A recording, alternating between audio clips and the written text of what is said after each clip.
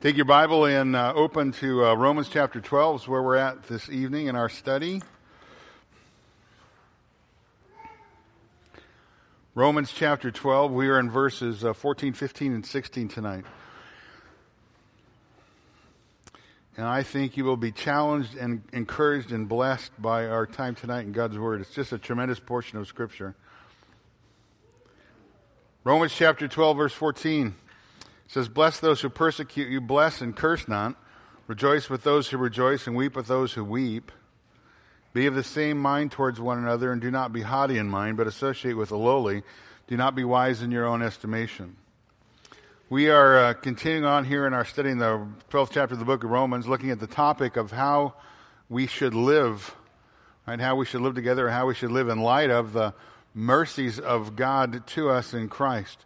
The opening verse of the chapter really sets the stage or sets the tone for the discussion. Look back up there, chapter 12, verse 1. "I urge you, therefore, brethren, by the mercies of God, present your bodies a living and holy sacrifice, acceptable to God, which is your spiritual service of worship." So we have learned in our study that the mercies of God really are all the wonderful things that Paul has talked about and taught us in the first 11 chapters of the book. We learned about God's wrath and His mercy. We learned about the power of the gospel for salvation to everyone who believes.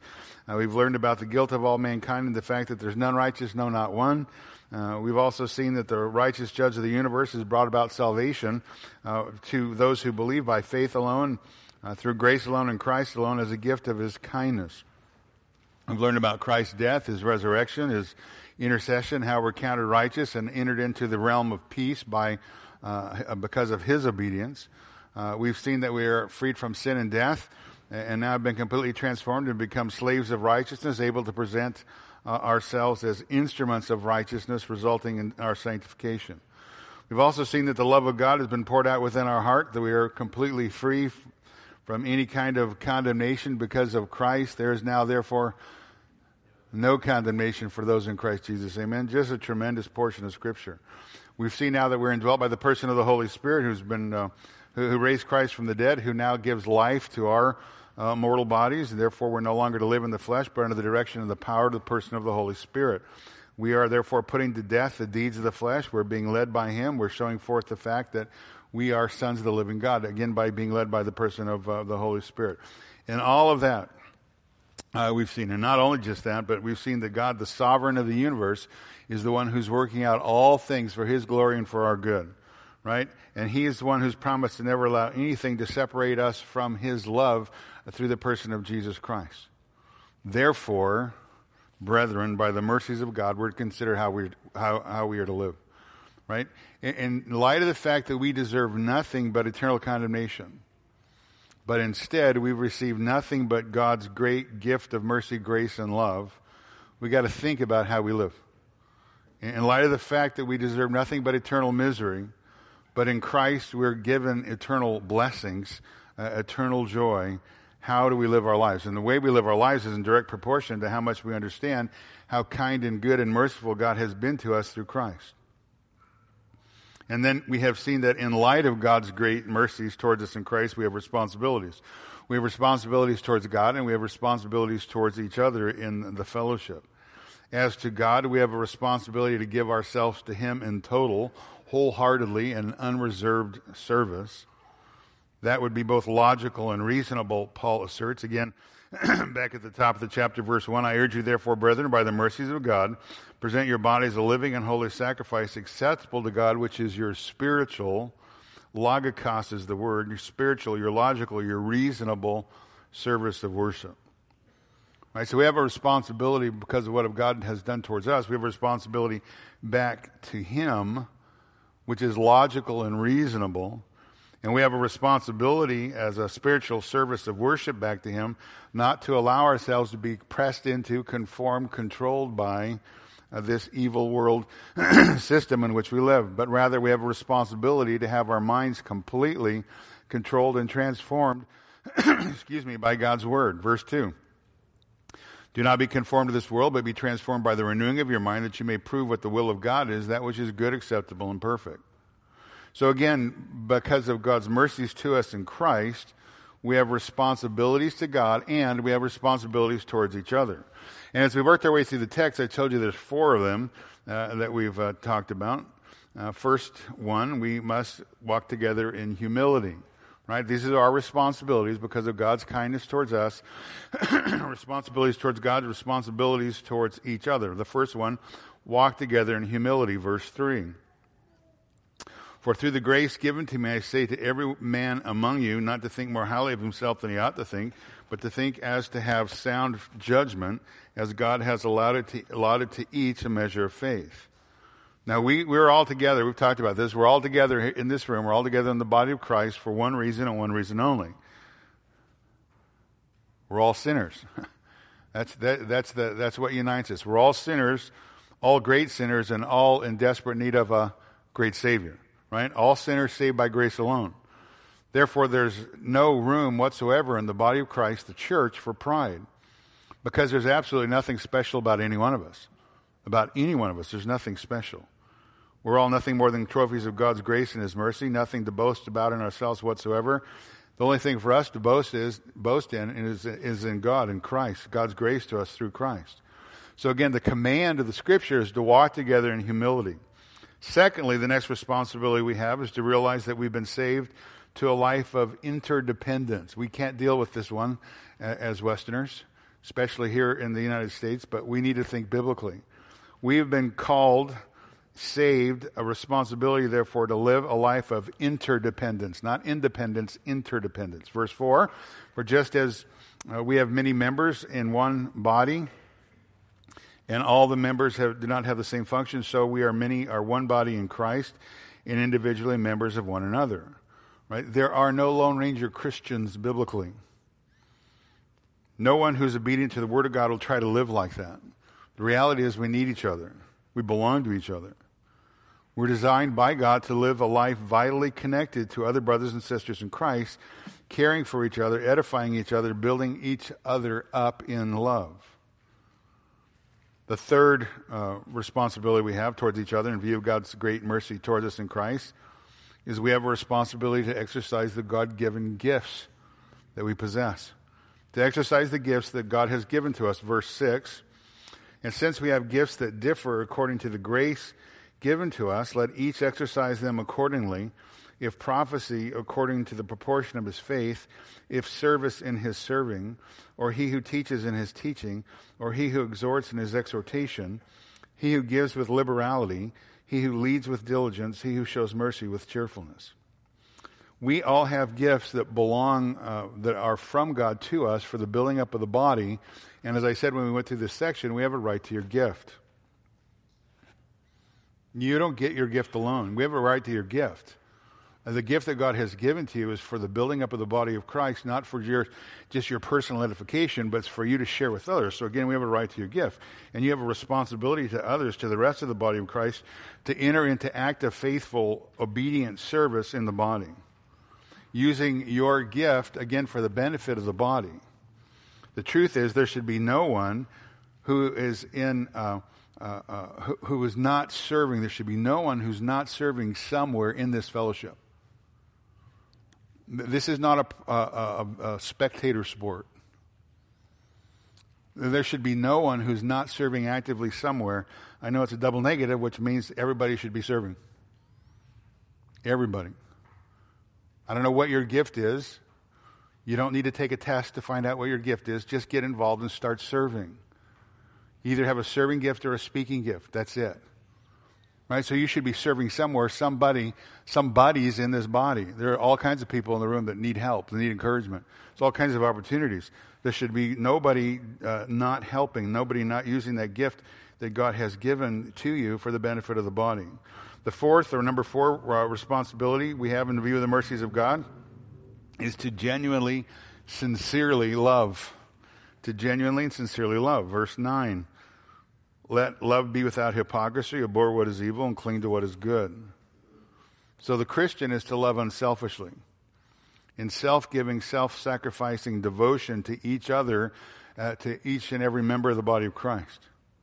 So the Christian is to practically and tangibly love his brother and sister in Christ. paying whatever personal price is necessary so that the needs of the other person might be met. Now, obviously, that kind of love is foreign to the world. But that kind of love that is foreign to the world, that is practiced by us, gives us an opportunity to draw men's attention to Christ, as along with hating what is evil and clinging to what is good. Right? We're to have no part of evil. We're to cling to what is good, and we're to serve each other and love each other. Now, as we saw last time, which is a couple of weeks ago, I understand that, but as we worked our way through the text, this works itself out in a number of ways. There's about 10 different areas. I never numbered them, so I'll just give you a number. There's a number of ways. This kind of love that we're talking about here, verse 10, is to be devoted to one another in brotherly love. The kind of love that God is calling to us through Christ, because of the mercies of God in our own life, loves like we're part of a family. It's the same kind of love that an intimate affection that members of a family show to each other, because the reality is we're all now members of one family, God's family. So we have to treat each other with special kindness. The kind of love that God is calling us to work out itself, to work out is a love that gives preference to one another in honor. This is the kind of love that gets in front of the line, so to speak, to show and demonstrate concern for others in the body of Christ. It's not your issue, not what you want. No, it's somebody else. How can I get in line to help somebody else? Not get what I want, but to help serve somebody else. This kind of love, verse 11, does not lag behind in diligence or zeal, but rather is fervent in spirit, serving the Lord. It's the kind of love that works with enthusiasm unto the Lord. It's the kind of love that's set on fire by the person of the Holy Spirit who indwells us. It's a love that is committed as a slave of God unto Christ, unto the Lord. This kind of love, verse 12, rejoices in hope, perseveres in tribulation, and is devoted to prayer. So it's the kind of love that's anchored in the promises of God and awaits God's intervention in our times of trouble. Because we realize that everything that comes into our life first through the hands of a good God, a loving God, a God that has loved us and proven that love by giving us his Son, the Lord Jesus Christ. Right? That there's no chance or accident or bad luck. Everything is under the divine sovereign purposes of God in this world. We talked about that this morning. God controls every minute detail of the events of our life. So everything that happens comes into our life first through the hands of a good God who's loved us. Therefore, the kind of love that Paul is calling us to here spends time in communion with that God, in prayer. Again, he says there, verse 12, that kind of love is devoted to prayer. It's the kind of love that considers how it spends its time, how it spends its money, how it spends that which God has entrusted as a steward of his resources. What are you doing with your time? What are you doing with your finances? It's the kind of love, verse 13, that God is calling us to because of his mercies in our life. Verse 13, that contributes to the needs of the saints, that practices hospitality. So whatever the needs of others are, this kind of love makes those needs their own in common ownership. It's the kind of love that enjoys being kind to strangers, and not only that, it's the kind of love that pursues strangers, the love of strangers, looking for ways to pursue opportunities to practice hospitality. Now, that's kind of just a very quick, and I think necessary summary of where we've been so far in the beginning of the chapter, the first 13 verses.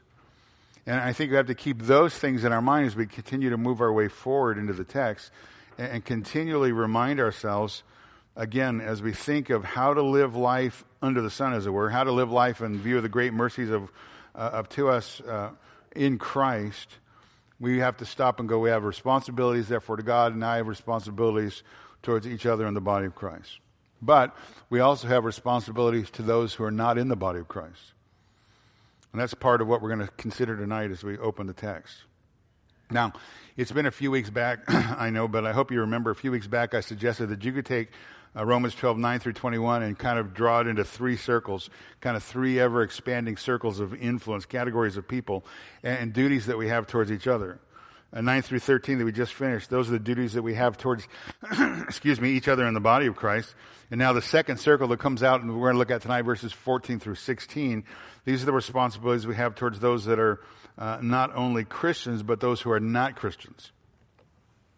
That's how I see 14 through 16. Some aspects of the text, 14 through 16, they're true of Christians. And they could apply to Christians, but some of the aspects of the verses that we're going to look at could apply to those who are most definitely not Christians. So how do we treat them? Right? Responsibilities of God, responsibilities in the body of Christ. How do we treat those who are perhaps not Christians? Again, that's what the next verses are about.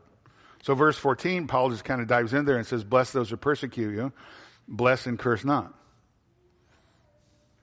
That's a tough one. I mean, honestly, it's hard enough to love the rascals in the fellowship that you know are saved. And sometimes it's just hard to get along with them. But the command here is to bless those who persecute. And the command is not just to get along with them, not just to do them no harm or not to retaliate against them, but the command is to take an additional step. Bless those who persecute you. Bless and curse not. Now again, that's the kind of command that can't be carried out by someone who's not saved. Can't be carried out by the unregenerate man. Only the regenerate can carry out the command. Only the regenerate can obey the command. And by obeying the command, it's one of the ways to prove that you indeed understand the doctrine that has been placed before you by Paul in the first 11 chapters of the book. You see, it's altogether one thing to say, I love the first 11 chapters of the book of Romans. It's filled with wonderful truths. I've been encouraged and challenged, and it's warmed my heart. But it's altogether another thing to live in a manner that is a direct result of really having understood the truth that Paul presented in the first 11 chapters. Because that truth is meant to transform and change us. So if we verbally ascend to the truths in the first 11 chapters of the book, but live our lives contrary to what it has taught, and not in light of the mercies of God in our life, then we're really denying the power of the gospel. And we're denying the power of the gospel to transform and change our lives. We're denying what we say we believe in. Now, I don't know, maybe somebody thinks that's a strong statement, but it's true. If we live in a manner that is opposed to the teaching of the first 11 chapters, then we're really denying the very truth we say we believe. We're denying the transforming power of the gospel of grace. And if we're living our lives contrary to the revealed doctrinal truths in the first 11 chapters of the book, if we're living contrary to that, then we're really denying God and His glory, denying His salvation. To talk the talk and fail to walk in a manner that shows that the Word of God has impacted our life is really an affront to God. And the bottom line is, if we're living like everybody else around us in the world, if we're reacting to every situation around us like the world is reacting to whatever happens, then wouldn't you suggest that that would infer that we are of the world? Right? If we're living like the world, acting like the world, looking like the world, reacting to the situations in the world the way the world does, then that would suggest that we're of the world. People don't judge us by what we say we believe. People judge us by what they observe in our lives.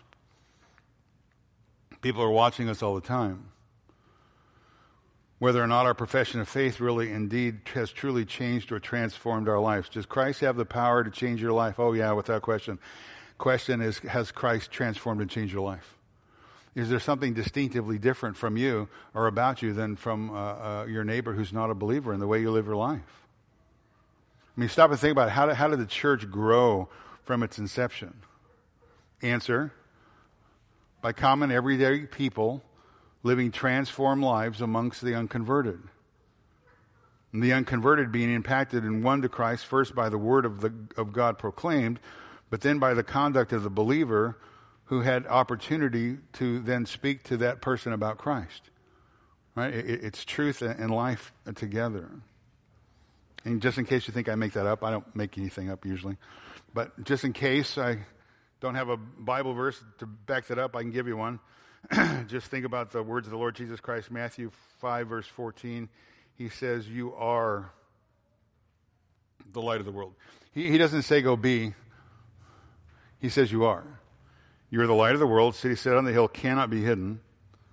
Therefore, let your light shine before men in such a way that they may see your good works and glorify your Father who's in heaven. That's the reality of who we are in Christ, light of the world, a city set on a hill. So therefore, we're to live our lives radically in a manner so different from the world around us that men and women whom we interact with on a daily basis who don't know Christ would say, why are you so different? What in the world is wrong with you? Why don't you go drinking with us? Why don't you go partying with us? Why do you walk away when there's some kind of foul language or bad joke or whatever? Why are you different? Again, if you look like the world, act like the world, laugh at the world's jokes, then you're probably of the world. Right? If there's something radically different about your life, it gives you an opportunity to give testimony to the reality of the fact that there is something different about you, and this is why.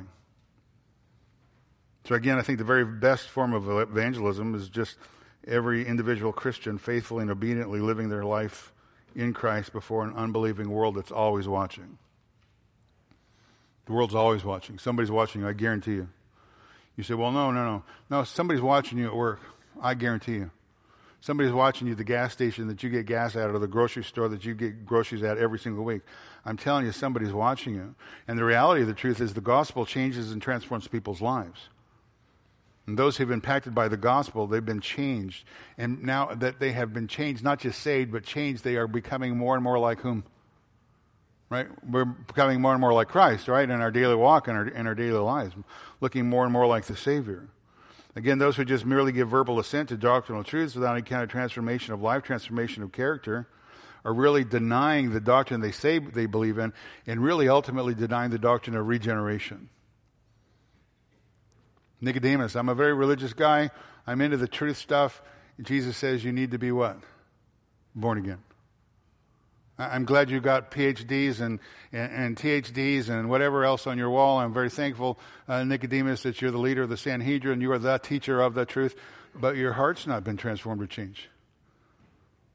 Knowing stuff is different than living in reality or living in a reaction to the truth that we say we know. The doctrine of regeneration is not just some ethereal doctrine. It actually says that we're new creations in Christ. We're no longer who we used to be. Old things pass away, new things have come. And new things means new things everywhere across the board. Because the person who is saved, the person who has come to have new life, again, that's what Nicodemus needed. The person who has new life has come to understand not only does Jesus save his people from their sins, but Jesus actually transforms them and makes them look more and more like him. And being united with the person of Jesus Christ changes the way a person practically lives their life in a wicked and perverse world. You are the light of the world. You are a city set on the hill. Can't hide. Now, that's basically what Paul's been saying all along here, right? In view of God's mercies towards us in Christ, because God has interfered and interrupted your life through Christ, right? That's what happened.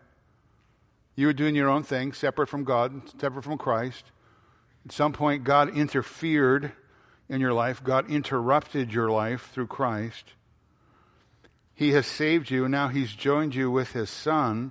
He's not only saved you and joined you with his Son, but he's now adopted you into his family. Therefore, you have certain responsibilities as part of the family. You have certain responsibilities and duties as those who've been born again, born from above, to God, to others in the fellowship, and to others around you in the world. Again, responsibilities to God, responsibilities to the body of Christ, and now responsibilities towards those who may indeed be in the visible church, or responsibilities to those who are obviously not a part of the redeemed, the body of Christ. And the overarching responsibility that you and I both have, the overarching responsibility we have, listen, is to be like our God. That's it. The overarching responsibility we have is to be like our God. We're to be the visible manifestation of his presence in the world because we are the visible manifestation of his presence. You are the light of the world. So how do we represent him then? How are we to represent God in the world? What is God like? Well, the characteristic that probably best describes him, you already know the answer to that already, is God is what? Love, right? God is love, right? 1 John 4:8. Now, I think that command, or the command really that is over the entire section here, from verse 9 through 21, is found in the statement back up in verse 9 where he says, let love be without hypocrisy. Let love be real. Let love be genuine. Let love be sincere. To those in the body of Christ, that's true. I know it's kind of difficult at times with some folks, but we're still working hard on that one. But now he says, look, let love be without hypocrisy. Right? Let love be real, genuine, sincere, even to those who are outside the body of Christ. Because that's exactly what he says. He says, bless those who what? Persecute you. Bless and curse not. Now the word persecute means to make to run, to put to flight, drive away, harass, trouble, molest, mistreat, cause suffering, etc. and so forth. You get the idea. And persecution can come obviously in many forms, many fashions, in many ways. Sometimes it's open. Sometimes it's physical. Sometimes it's blatantly brutal. Putting people into prison, beating them, sometimes even killing them.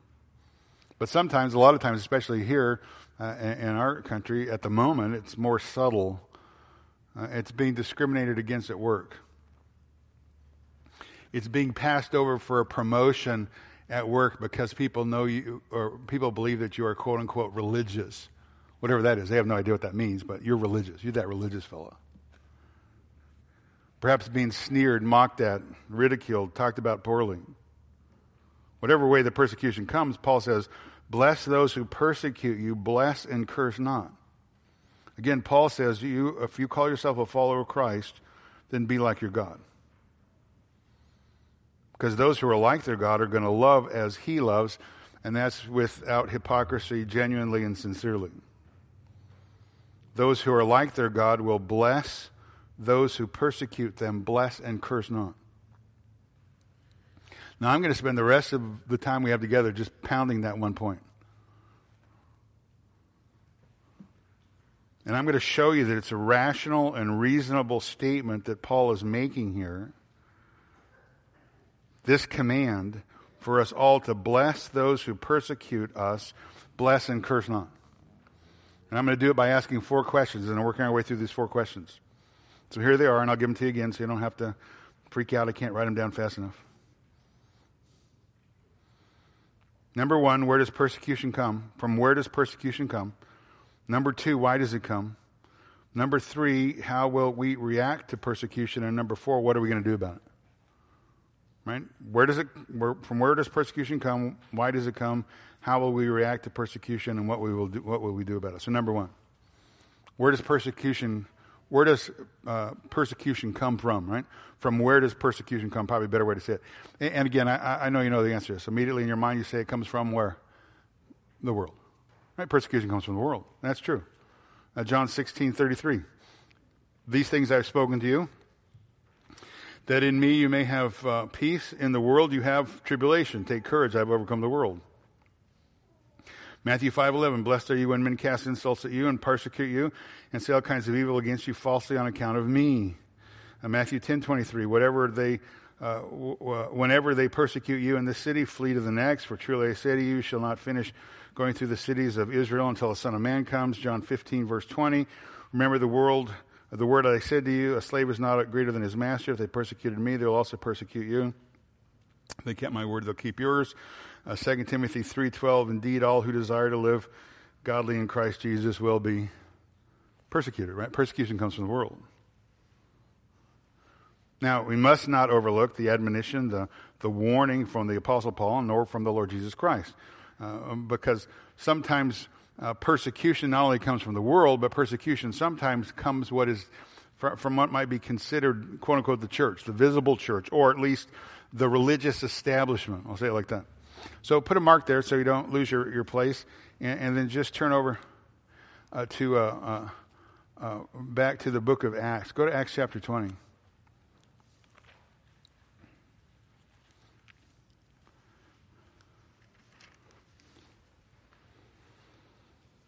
Acts chapter 20, Paul has left Ephesus. He's not going to return. Acts 20, verse 17, from Miletus he sent to Ephesus and called to him the elders of the church. And when he'd come to him, he said to them, and he's going to say to them a number of things, but I want to drop down to verse 28. This is what he said. Acts 20, verse 28. It says, be on guard for yourself and for all the flock among which the Holy Spirit has made you overseers to shepherd the church of God, which he purchased with his own blood. Verse 29, I know that after my departure, savage wolves will come in among you, not sparing the flock, and from, here it is, among your own selves, men will arise, speaking perverse things to draw away the disciples after them.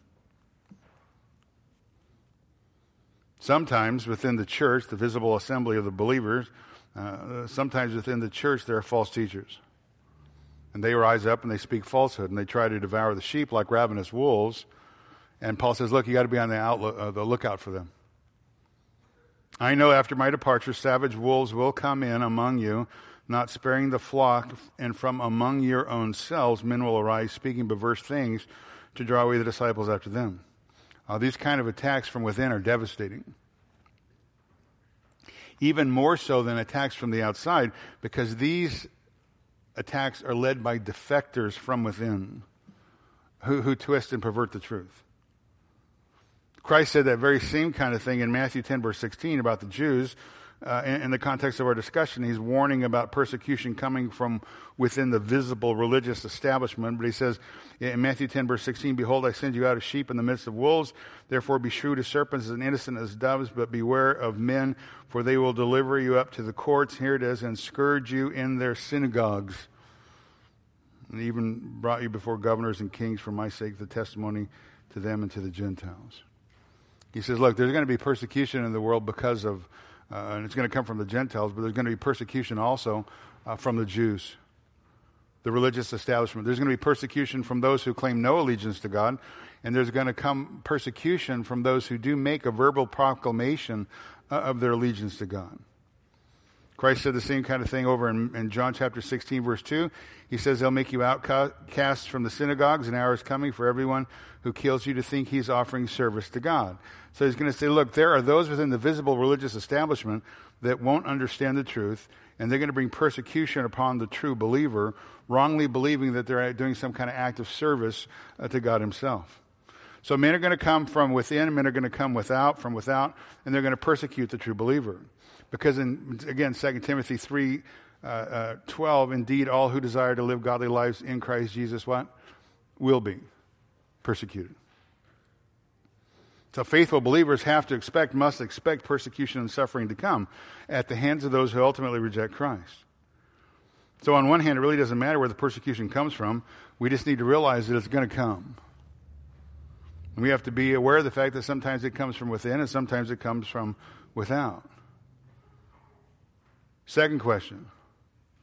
Why does persecution come? Well, look over to John. Can you turn it back? John chapter 15.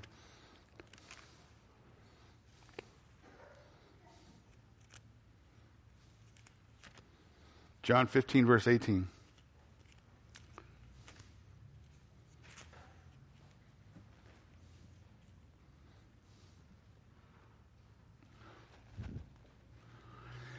John 15:18, Christ speaking, says, if the world hates you, you know that it has hated me before it hated you. If you were of the world would love its own, but because you are not of the world, but I chose you out of the world, therefore the world hates you. Remember the word that I said to you, a slave is not greater than his master. If they persecuted me, they will also persecute you. If they kept my word, they will keep yours also.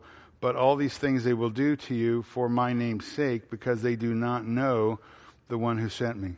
In this passage of Scripture, Christ gives 5 reasons why persecution comes to the believer. Again, verse 18, the first one, it's because of our identification with Christ. Persecution comes to us as believers because of our identification with Christ. If the world hates you, know that it has hated me before it hated you. So again, the world, we've talked about this a lot, the world's anti-God, anti-Christ system that is dominated and controlled by the prince of the power of the air, Satan himself. Again, we've talked about that a number of times. And if the evil one, who's in constant active rebellion against the person of God himself, and in active rebellion against Christ, if he's the one who governs this world system, then we should not be surprised that this system that he rules over hates us, who are identified with Christ. Satan hates God, Satan hates Christ, Satan hates us, right? Satan hates you. And he hates you because of your association with the Savior. If the world hates you, you know that it hated me before it hated you. Second reason, we don't belong to the world. Our identification with Christ, that's why we are hated. That's why persecution comes. Second reason, we don't belong to the world. Verse 19 again, if you're of the world would love its own. But because you're not of the world, but I chose you out of the world, therefore the world hates you. We're not of this world. Therefore the natural man, the man who's dead in trespasses and sin, who hates God, who hates Christ, hates us because we're not like him. We don't go drinking, partying, carousing. We don't laugh at the jokes. Anyone who does not conform to this pattern of this world is going to be ridiculed, they're going to be scorned, and they're going to find trouble. But again, a true Christian is completely different than the world around them, because a true Christian is a new creation. Therefore, they're hated by the world. If you're of the world would love its own, but because you're not of the world hates you. Third, persecution comes to the believer because God has chosen the believer out of the world. God has chosen him out of the world. Again, verse 19, if you're of the world would love its own, but you're not of the world. But I chose you out of the world, therefore the world hates you.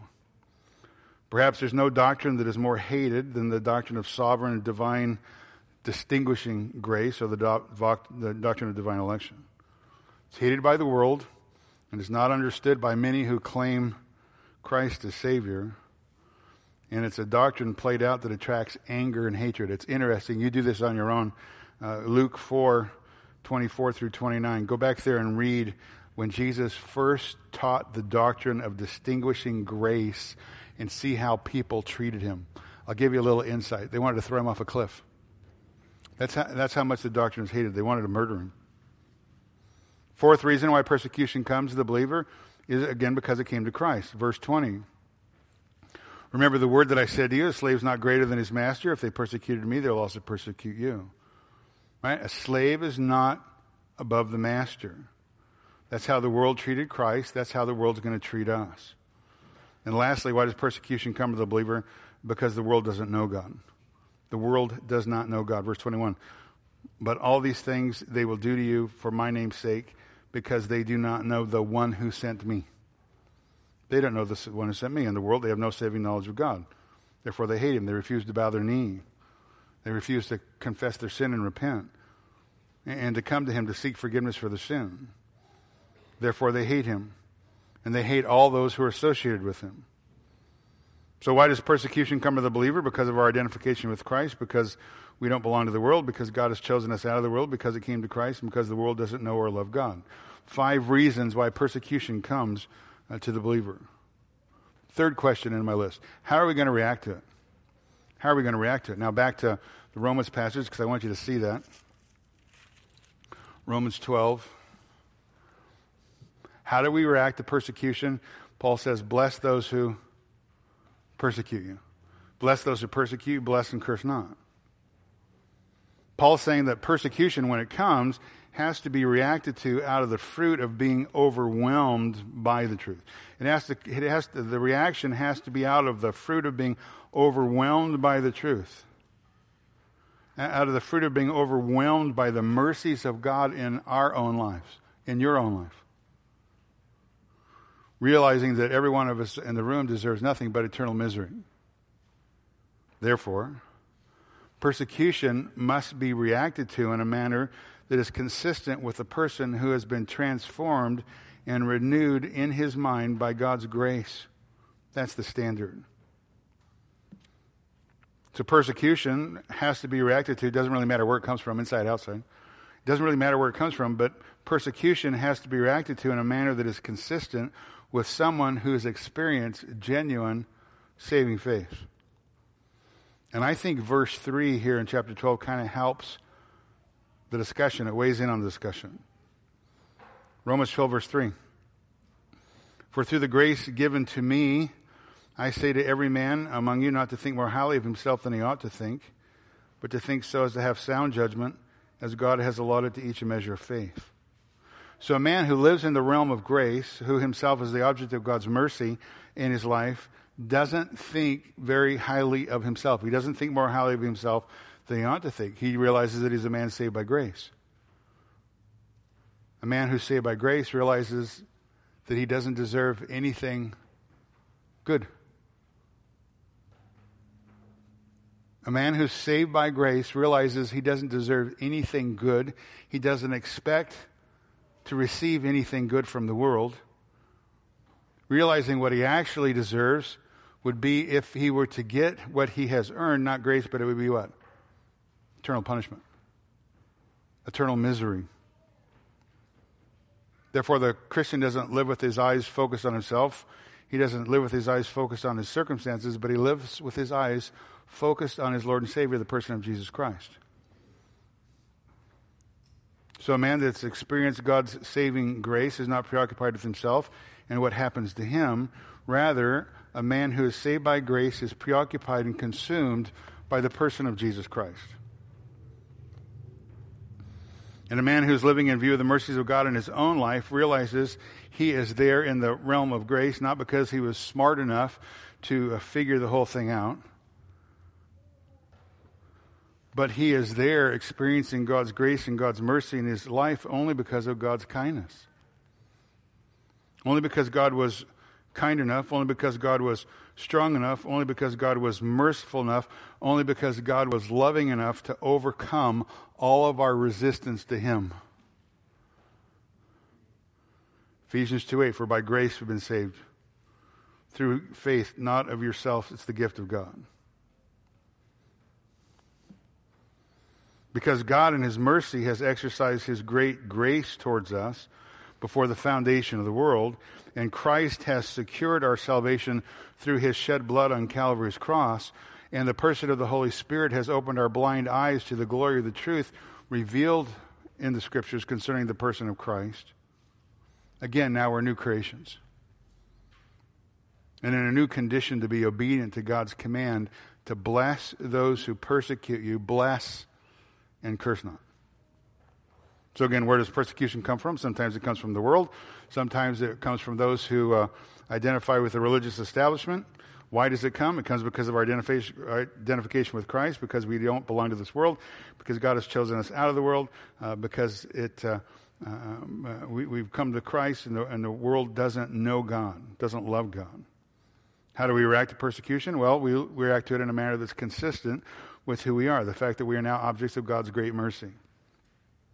It reacts in a manner that is consistent with the fact that we're recipients of God's great grace in our own lives, consistent with the fact that we're only here in this realm of grace because of God's kindness and mercy to us through Christ. Only because of God do we have the great privilege of knowing him and loving him and being loved by him. Last question, what do we do about persecution? Or maybe more specifically, what do we do when persecution comes? So again, Paul gives the answer. We bless. We bless and curse not.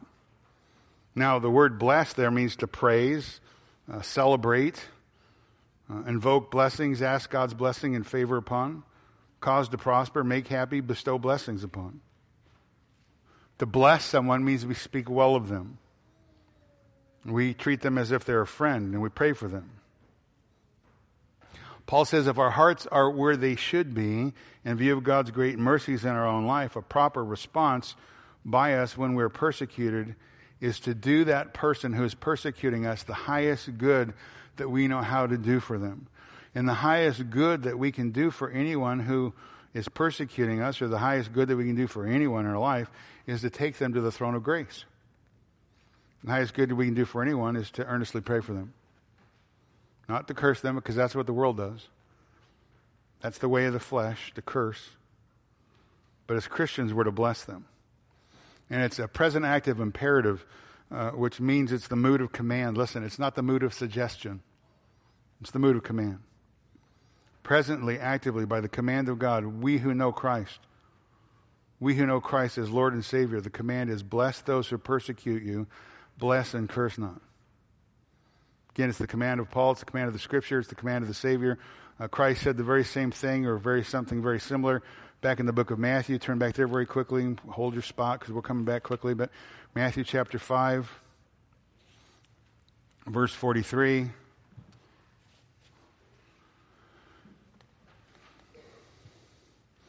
Matthew 5, verse 43. You have heard that it was said, you shall love your enemies and pray for those who You shall love your neighbor and hate your enemy. You've heard it said, you shall love your neighbor and hate your enemy. Verse 44.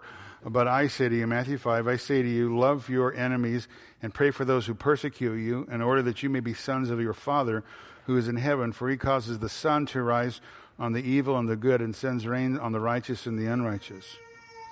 For if you love those who love you, what reward do you have? Do not even the tax gatherers do the same? And if you greet your brothers only, what do you have more than others? Do not even the Gentiles do the same? Therefore you are to be perfect as your heavenly Father is perfect. Now again, the natural response to those who are hurting us, the natural response to that is to respond negatively to them, to harm them. Or in the words of Paul, curse them, right? That's the natural response. But we're called to live supernatural, transformed lives in Christ. We're to be perfect. Christ says, be perfect as your heavenly Father is perfect. Now, tax gatherers, sinners, Gentiles, they love those who love them. There's nothing special or unusual about that. But the Christian is to love your enemies and pray for those who persecute you, Christ says. He says, look, it's not enough just to turn the other cheek and not retaliate. Christ says you've got to go the extra step. Love your enemies and pray for those who persecute you. Paul says, bless those who persecute you, bless and curse not. So again, the Christian lives not like the world, but like the God who has loved him. The Christian lives not like the world, but like the God who's loved him. The Christian is not to hate those who hate him, but the Christian is to be like his Savior. The Christian is to seek to do good those who are persecuting him. So the Christian is to bless. Bless and curse not. Again, the Christian is to work actively for the good of those who hate and persecute them. Now, what do we do specifically when persecution comes? We're to bless and not curse. We're to actively seek the good of the person who's persecuting us. But what specifically do we do to help us when persecution comes towards us? What do we do in our own heart, our own mind? Well, remember. Remember. I'm going to give you 4 things. Remember. Stop and remember how God treated you. Stop and remember the fact that you were once just like the world apart from Christ. Titus 3:3, we were also in ourselves foolishness, disobedient, deceived, enslaved to various lusts and pleasures, spending our life in malice, envy, hateful, hating one another. Ephesians 2:1, you were dead in your trespasses and sins in which you formerly walked according to the course of this world, according to the prince of the power of the air, the spirit that is now working in the sons of disobedience. Among them we too all formerly lived. In the lust of our flesh, indulging the desires of the flesh and of the mind, and were by nature children of wrath, even as the rest. Ephesians 4:18, being darkened in their understanding, excluded from the life of God because of their ignorance that is in them, because of the hardness of their heart. Romans 8:7, our minds were set on the flesh. Therefore, they were hostile towards God and unable to subject themselves to the law of God. Romans 5:10, before God in his kindness worked in our life, before he interfered in our life, we are enemies. Romans 5:10, enemies of God. That's who we were apart from Christ. Rebels, aliens, haters of God, his enemies. So how did God treat us when we were his enemies? We remember we used to be like them. How did God treat us when we were his enemies? Answer, he what? He loved us. Romans 5:8. God demonstrates his own love towards us. While we were yet sinners, Christ died for us. Much more than having been justified by his blood, we shall be saved from the wrath of God through him. God loved us while we were yet sinners. John 3:16. For God so loved the world, right? The world of the rebellious, the world of the sinner, the world that we are a part of, that he gave his only begotten Son, that whoever believes in him would not perish but have eternal life. Again, we are just like other people around us are now presently. Right? We were as other people are now. Not knowing God, hating Christ, hating those who follow him. Carnal in mind, walking under the power of the control of the devil, excluded from the life of God, a hardened heart. And we were God's enemies. Again, when we were God's enemies, how did God treat us? Did he curse us or did he bless us? The answer is he what? He blessed us. Therefore, the responsibility the Christian has most and utmost, supremely, is to be like his God. The Christian is to be like his God.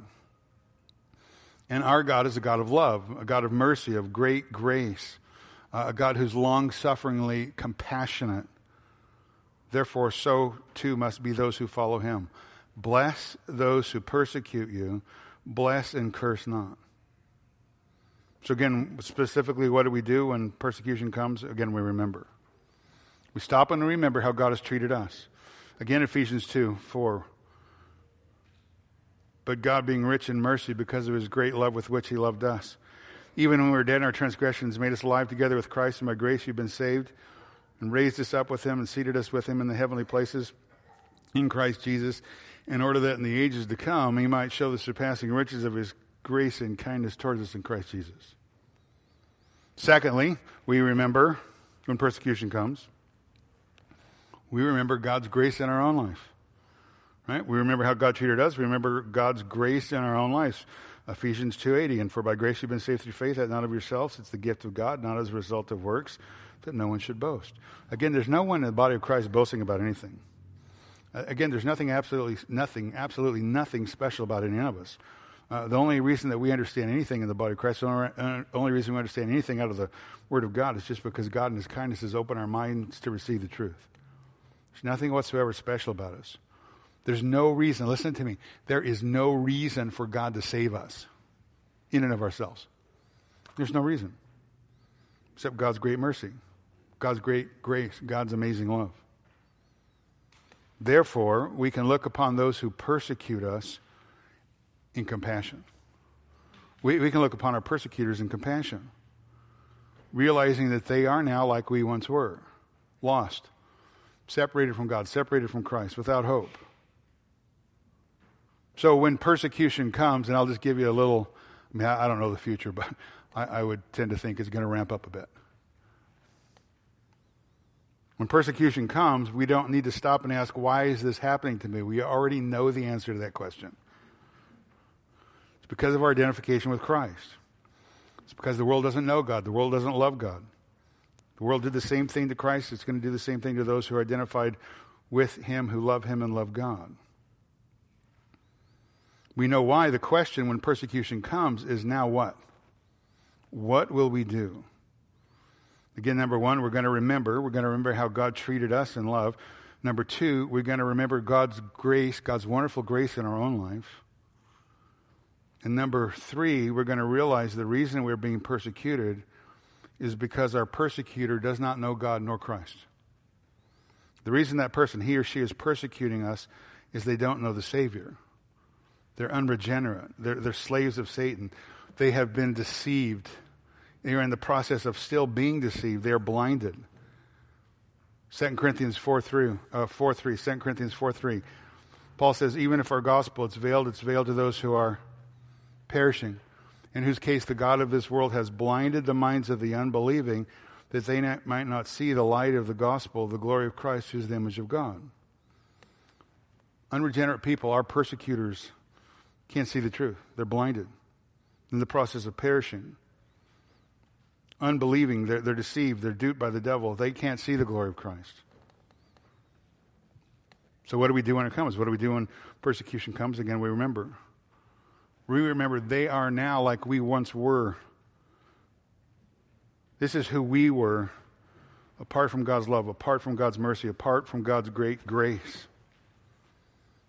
So therefore, we're not going to retaliate. We're not going to curse, but we're going to bless. We're going to bless them, and then we're going to take the action to pray for them, to pray for their salvation. Because they are exactly like we once were, lost in sin, separated from God, in need of the Savior. Therefore, the true Christian will bless those who persecute you, bless and not curse. We pray that God will open the blind eyes of our persecutor to the truth of the glories of Christ, that they might know him as we do. That they might be forgiven of their sin, know the love of God that changes and transforms lives.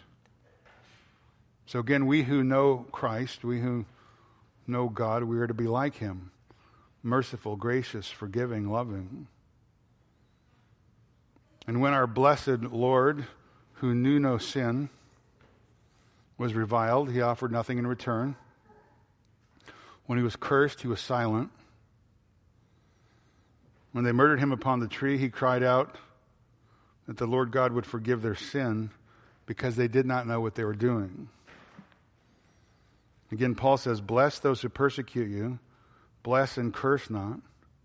So if you're not actively seeking the good of those who are persecuting in your life presently, if you're not sorry for them, not actively seeking that they would come to a knowledge of the truth, praying for them and sharing gospel with them if you have opportunity, if you're not actively doing that, then you have to wonder if you even know the Savior yourself. I think it's a legitimate question. Because a Christian is like his God. And God just doesn't believe a bunch of information. God actually gets involved, interfered in our life, and actually interferes in the life of everybody in the world, right? God so loved the world, he gave. It's active. Christian is like his God. Christ prayed for us when we persecuted him, when it was our sins that nailed him to Calvary's cross. Therefore, in view of God's great mercies in our own lives, how could we do anything less for those who persecute us?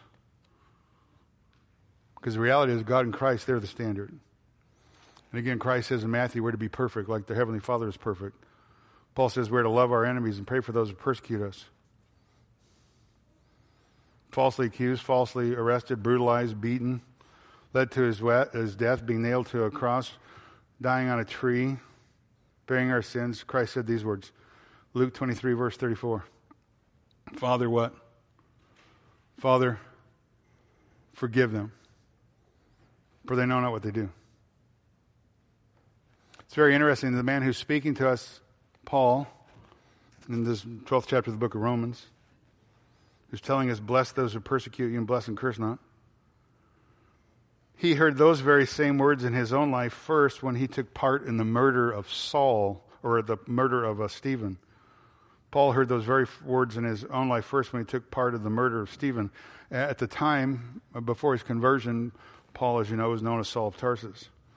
He was a man, too, who was at one time blind to the truth. He was alienated from God, hostile in mind indeed, hater of God, hater of Christ, and a violent persecutor of Christians.